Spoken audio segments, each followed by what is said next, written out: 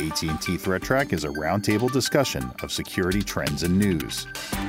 Full video of this program can be found on YouTube by searching for AT&T Threat Track. Hey, Kim. I heard there's something going on with Kubernetes again.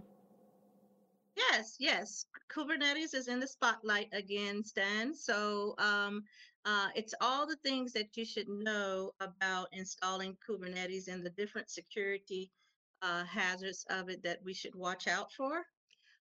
First of all, Kubernetes itself, um, there are there are minor versions to Kubernetes, and quarterly Kubernetes always does an update. So those that manage the Kubernetes should always update to the latest version because they get rid of all of the security hazards of or patching and whatever other bug fixes that are in Kubernetes on a quarterly basis. The first step they want you to do is to set up your role-based access control or RBAC to your application with applications or within Kubernetes, your Kubernetes as a whole for role-based access. The second thing they want you to do is to make sure your security teams, when they're installing new applications, deployments, to look for configuration changes to the application, whether it's going to open up new holes or whatever it may be. They want you to make sure you look at that because a lot of application developers will install new applications, whereas they don't know what they're opening up for Kubernetes. Finally, you want to put in network tools um, to look at your different Kubernetes settings, or whether it's Helm based, or um, to check for new CVEs that are out there within your applications or within Kubernetes. There are different tools you can use. And so um, that's what you want to look at. Kubernetes as a whole um, also allows you to install third-party applications. Those applications can, just like an Nginx controller or whatever it may be that opens up ports to the internet, you want to make sure those third-party applications are locked down and that you're not allowing anything in because there's too much of malware that's being targeted for Kubernetes containers and so forth. So you want to put in the necessary tools in place to um, to check your platform, to check those platforms. Those tools can scan, make sure your containers are up to par, your Kubernetes versions are up to par, and so forth. So those are the things that you want to look at. Now, Kubernetes is a platform for deploying basically like other applications to a whole bunch of servers. Is that right? Kubernetes as a whole has a version within itself that affords different bugs within that application itself. But then the third-party applications on top of that is what you want to make sure that you're you're watching out for. But Kubernetes itself allows for root access. So that's why they want you to set up role-based access in order to restrict whoever accesses that cluster. Kim, do you know if there are other orchestration platforms like Kubernetes that could also benefit from these types of security settings? I think all cloud orchestrated platforms have the same issues. I think Kubernetes is targeted more because it's mostly used when you're using Docker and so forth for your containers. And Docker is, Docker is also targeted as well. So it's the containers that houses these VMs that hackers are looking for. But a lot of customers are pushing toward Kubernetes because of the wide support in Azure for AKS clusters and AWS for the EKS clusters. So since they're more widely used, um, and supported more so. That is why they're more mostly the target for them. With Kubernetes, a lot of customers will expose their well, I won't say openly expose it or knowingly expose it, but there are applications to put in place for Kubernetes when you're setting up like an ingress control because you have to because it's separate from a compute cluster. So you have your compute cluster, and then you have your Kubernetes, which is in the background where you have to have ingress routes set up to get there. But when people set up their ingress gateway or their ingress, so they'll use Istio. I don't know if you've heard of Istio. So they'll use Istio gateways to send their ingress routes to if they don't have a standard load balancer that could allow the traffic to get to them. So in a compute cluster, you have a load balancer that you can send traffic to your compute cluster within Azure or AWS. You can use a load balancer, but as far as Kubernetes goes, it's it's not accessible unless you set up an ingress controller and ingress routes to it, right? It's kind of like where we always tell everyone, like, don't expose your administrative interface to the internet. So I think with Kubernetes, it's kind of like an administrative interface for all of your Docker containers to be deployed. So you really have to be careful how you allow that to be exposed. You got to Right. take precautions at the firewall level or at the load balancer level. You got to really segregate your administrative interface from your kind of data plane, or I guess application plane. Exactly. So I think it's really, really good advice. Thank you, Kim. Exactly. So Stan, what can you tell me about Gmail today? Well, I was reading this article from Brian Krebs. Everyone probably knows him. He's a very well-respected reporter, does a lot of security research as well. And he was kind of going back and remembering how he has a Gmail account that he's had for 16 years. In fact, he's had this Gmail account since it was possible to have the very first one. And at that time, you could create really short Gmail accounts. You know, there was no tags that were taken yet. So he created one that was really short and was like a common hacking term. And ever since he did that, he's noticed some patterns, and he kind of described them in this write-up. And I thought it was interesting.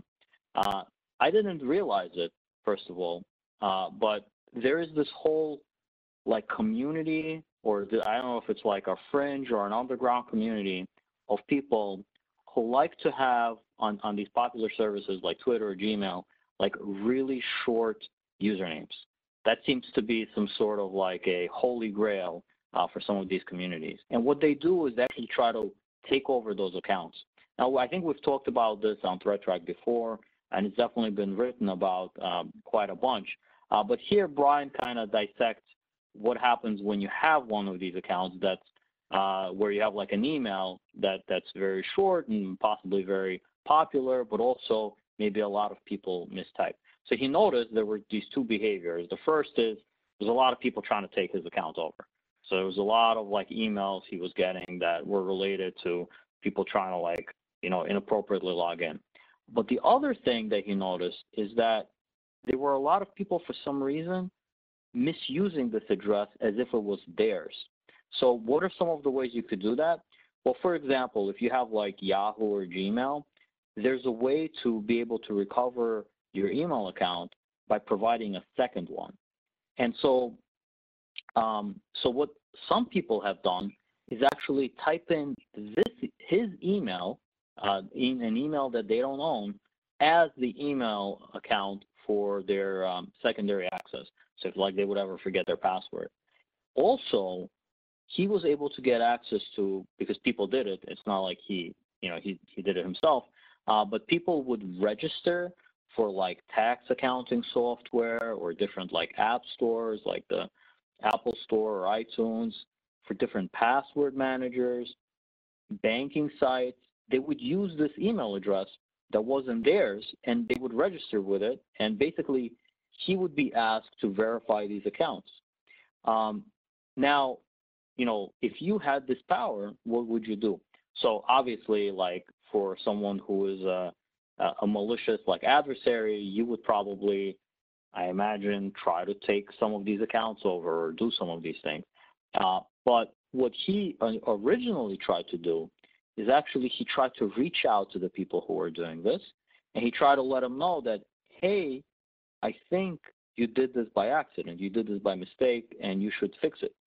And what he's found is it's actually, the way I read his article, it hasn't been that helpful to tell people. In fact, he kind of noticed that some people took it the wrong way, that he was a hacker and trying to hack them, and were even like threatening to take action against him, and still didn't really fix the problem. Brian, as a reporter, I think he likes to try to get to the bottom of things, but I could tell here he was really at a loss for why people would do things like this, and didn't seem like there was any like general assessment that he could make.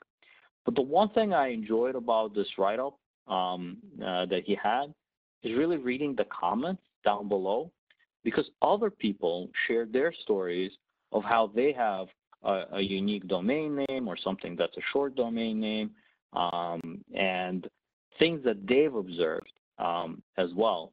And actually, they've observed similar things where people, let's say, they don't type in the email address correctly. Or I guess it used to be that you could create an email address on Gmail with periods, but not anymore. Now it's like the periods kind of disappear. And so what happens is there's a lot of like aliasing going on, where there were a lot of people who were mentioning like they have a very common name, like let's say John Smith. So if you have an email address like johnsmith@gmail.com or something like that, then there's a lot of people like accidentally using it. And many people in the comment section on Brian's article kind of talked about they had this alternate persona out there somewhere in the world who was living their life. And by just, seeing these typos or these signups for different services, they were seeing how their life was playing out over the years. Like they were getting married, or they met somebody, or they're having kids, or they're opening up a new bank account or something like that. And I found it fascinating just to read about that. There was also a few people who reported, like, what if I'm doing something wrong that's causing me to get these unexpected emails, like somebody trying to come after me? But finally, the thing that like seemed to be pretty consistent is that the people who did try to reach out to the individuals who were misusing their accounts, like for something like serious, they didn't seem to have a good success rate for reaching out to people and like letting them know that they have a problem. In fact, I don't know if it's because those are the things you always remember, but of all the documented things in the comment section, at least, it seemed to be there was many stories where people were like, well, I tried to reach out and they didn't really, they actually took it the wrong way, and they sent me an email back basically being very upset with me, and they thought I was trying to hack them, or I was trying to phish them, or I was trying to fool them. So very interesting piece. A couple of important things to learn there, I think. For example, take your email accounts like very seriously. Don't don't type in, especially for like legitimate accounts, make sure you double check the emails that you're entering to ensure that you're entering them the right way, that they go where they intend. And then if you do have a secondary email address somewhere, maybe let it be an email address of your like friend or spouse or parent, or somebody that so you're not having to make one up that might exist, or if it doesn't exist yet, might exist one day, which is, I guess, an important observation. Like, just because something isn't there today doesn't mean that it won't be there later. Yeah, really interesting story. So this email address or Gmail account that he had, So when he set that up, so when someone out there tries to use the same name or just put in a bogus name, um, wouldn't Gmail say, "Oh, this account already exists"? Yes, but what he found was that people were doing it to like other service providers. So like sometimes they were wanting to provide a bogus account with their bank. I don't know why you would do that, but for some reason they would do that, and then the verification email would go to him. And the same would happen for like other things. Now a bunch of the stuff he mentioned was probably like uneventful, like a Pandora account or something like that. But then some of the things he mentioned I was quite surprised about, like the banking and things like that. He said that at some point he was able to potentially have access for a very like wealthy person's retirement account, and for many, many years he was able to do that. And he had to convince the person to like really like double check that, make sure that they were doing that. So it's interesting because people are thinking it, it's very sad that you have to be on alert all the time because of phishing emails and people that are trying to take your credentials and so forth. So it's amazing because when he said he tried to reach out, they're thinking that he's trying to spam them or fish for information from them. So it's the times that we live in now. You have to be alert. You have to be on alert because you never know who's doing what to your credentials.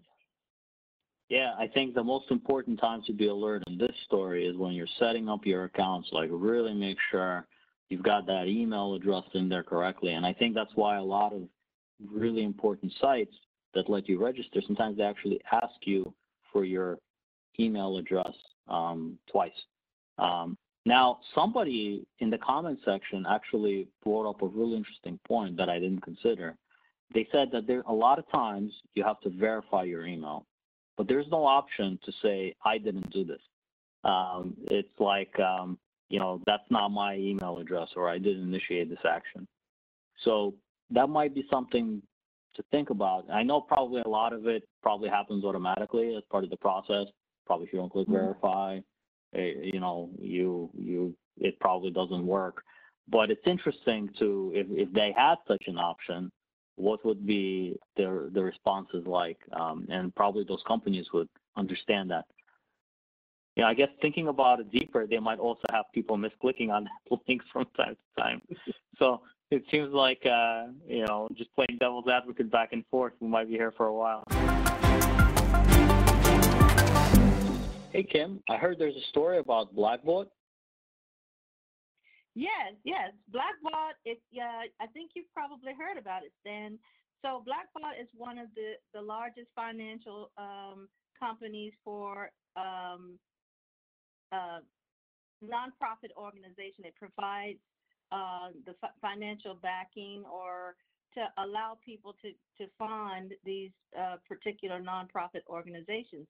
So it collects this information from the wider community, whereas people donate to different nonprofit organizations. So it houses that information. Well, earlier this year, Blackbaud was a victim of a ransomware attack.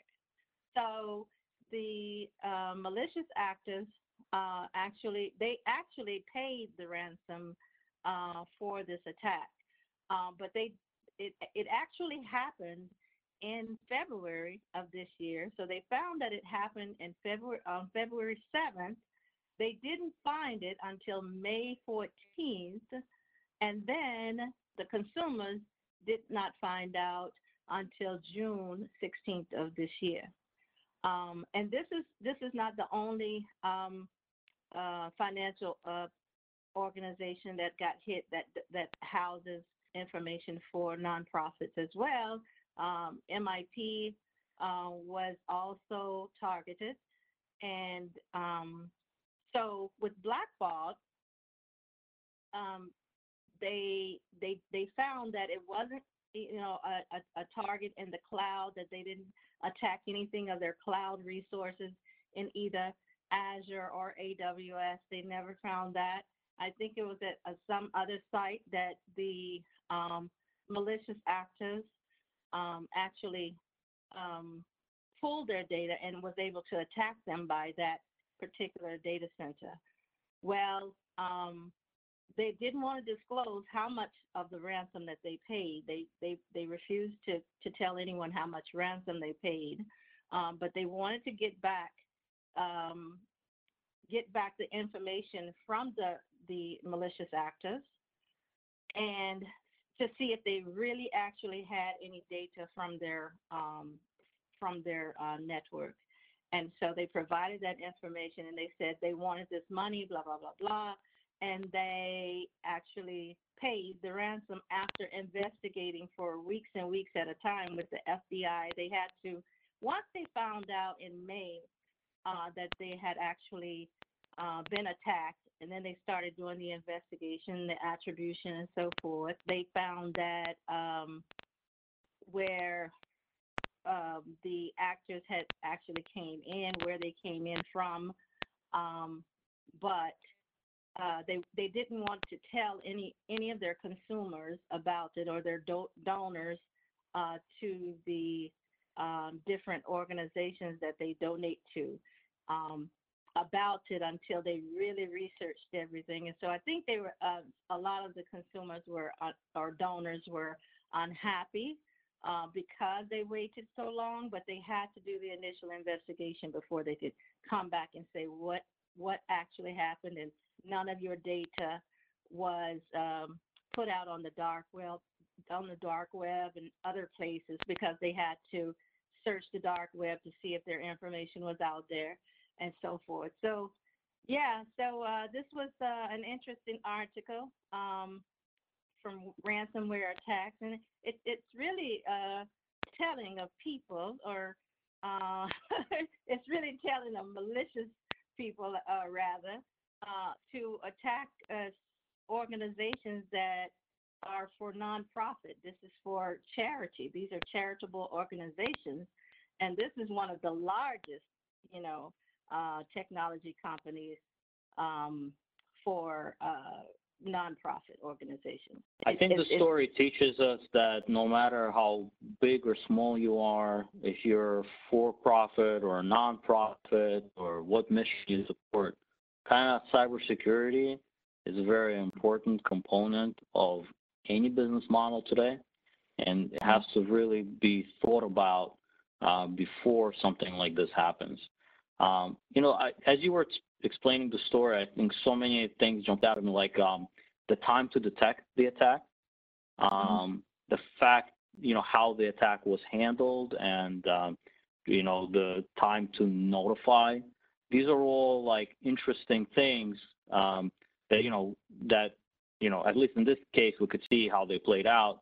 I know, though, for a lot of businesses, there are specific requirements of how fast they should notify, or certain things that they have to do.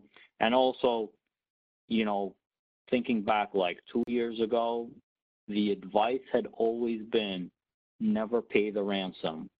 And it's interesting that in the past probably few months, but a year for sure, we've just been hearing more and more stories of ransoms being paid, which probably speaks to a couple of different items, but one of them is like the company. It's definitely a major situation for the company when they're like, you know what, we're beyond even considering not paying this ransom. Like, we must pay this ransom in order to get back to business. And I think, I feel like people should think about that, when considering their security policy, when considering how to protect certain things. I think it's better to be discussing the protections than discussing if you should or shouldn't pay a ransom.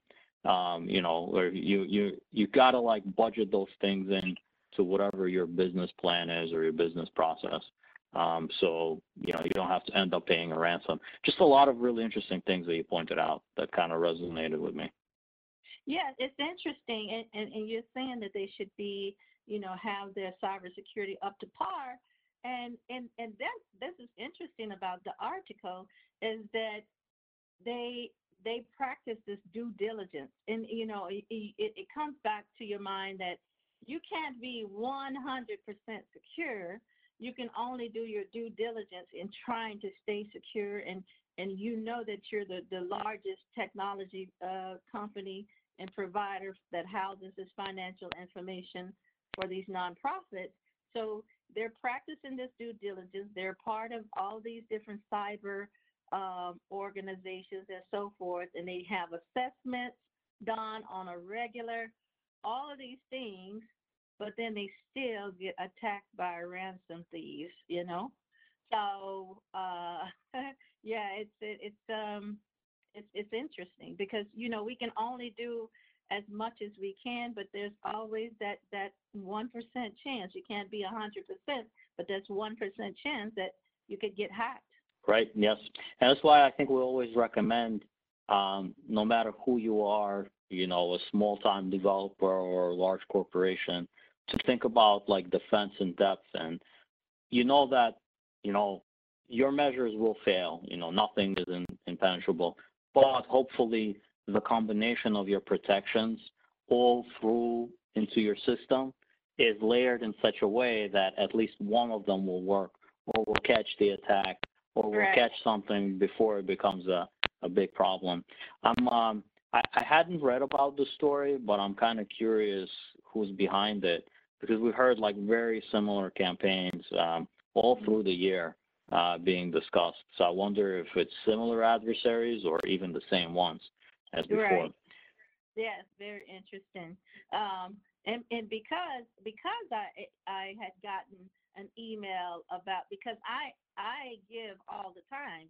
I'm always giving to charity, and so I got an email about blackballed, and I read it like, oh, what? It's still ongoing, and so I never received anything in July, but I just received something, last week, and so it's like, oh, well, let me go back out here and see if something's still going on about it. And I saw it on, out there that is still ongoing for, other nonprofit organizations are now, detected and finding out about, this particular ransomware attack. It's very unfortunate, but I think, hopefully we all can learn from this experience and kind of see. I think sometimes with situations like this, you just kind of have to see what happens, and it teaches you like some of the best practices of maybe what to do or to do differently next time.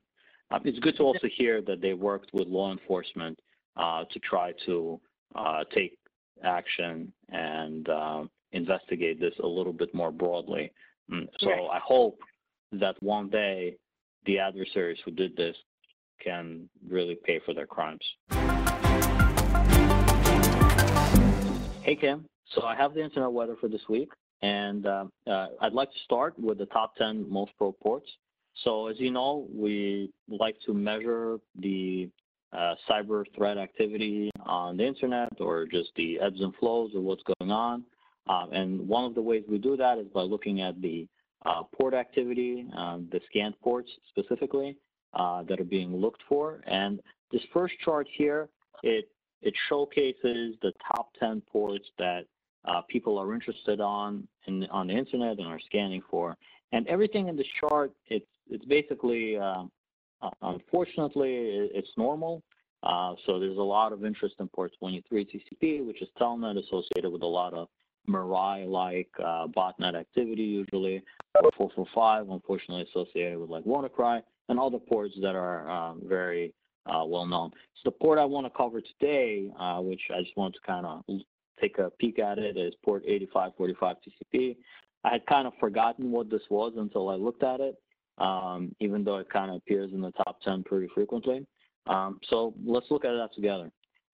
So this first chart here, it goes back 90 days, and it shows the amount of scanning activity on this port by anyone. You could see there's like millions of events per hour, every hour But the activity is it's kind of up and down on some days, not really like predictable.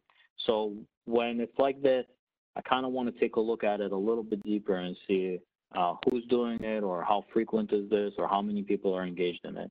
And so when we do that, the chart kind of looks like this. You could see it's kind of an uninteresting chart, except maybe in a few spots here. But there's not that many IP addresses doing scanning for it for this port. So what are the spikes for? These spikes, I actually took a look at them because I was interested just like you. And it turns out that these IP addresses are related to a well-known like a research company that does scanning on the internet to find out what's open or what's available. So these spikes are, you can see it very periodic. So it looks like maybe once a week or once every 2 weeks or something like that, this company goes and tries to figure out like what's going on the internet on this port. So all of these IP addresses are related to that scanning activity. So like I mentioned, I always forget what is port 8545 TCP. So I had to look this one up, and when I did, it actually turns out this is very well known. We've actually covered it on Threat Track before as well.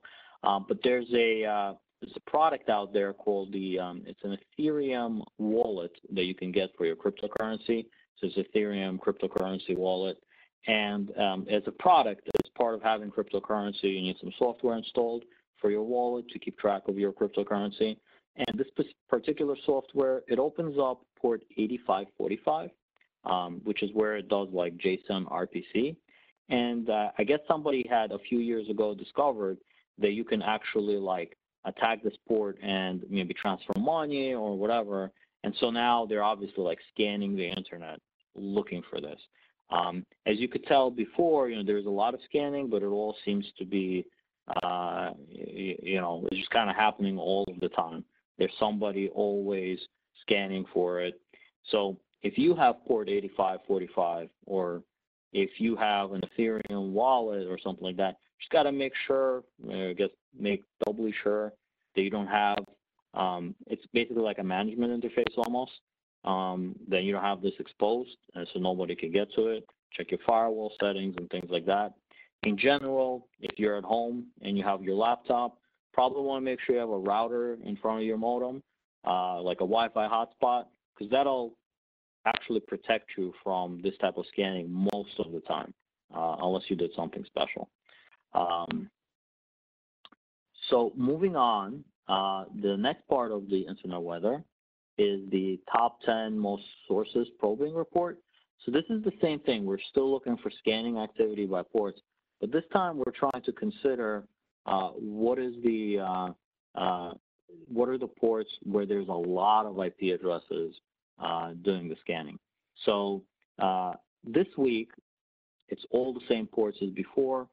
These represent generally either botnets or ports of high interest where a lot of people are interested in them all at once. I wanted to take a look at port 1433. I think it's associated with MS SQL.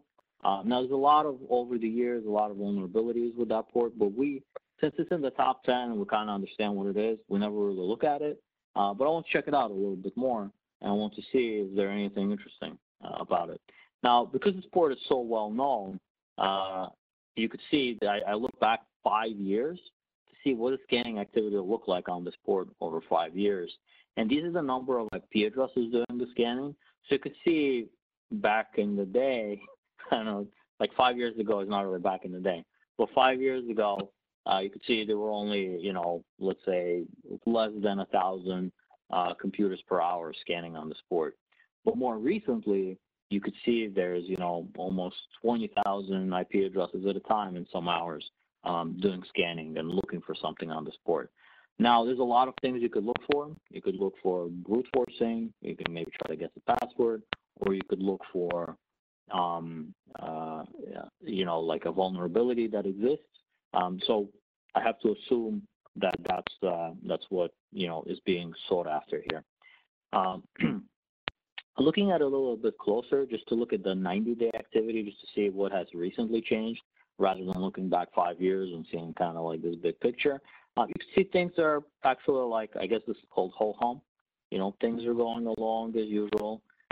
There's not much variation in the number of IP addresses engaged in this. There's anywhere between, 9,000 to 15,000 IP addresses at a time doing scanning. So it's a very well-known, steady kind of threat. It should remind you, if you have this port or this service or a server that has something to do with SQL, you should just think about how it's deployed. Make sure your firewall policies are secure. If you're putting anything in the cloud, just ensure and understand that you have that firewall policy locked down. I know that a lot of cloud providers now, they'll make it a little bit harder for you to make a mistake, but it won't be impossible. So you should really just double check any firewall rules. If you're setting up a deployment of a server in the cloud, just make sure that you understand like how it works and what all the terms on the page mean. I noticed that there's a lot of, it's become really easy to get a server up and running, but because of that, if you're not familiar with it, with some of the terms even, you can make some mistakes. So I decided, it's something I usually do, and I don't know what image this evokes in your mind, but for me, I wanted to check out, like, where are these IP addresses that are scanning coming from?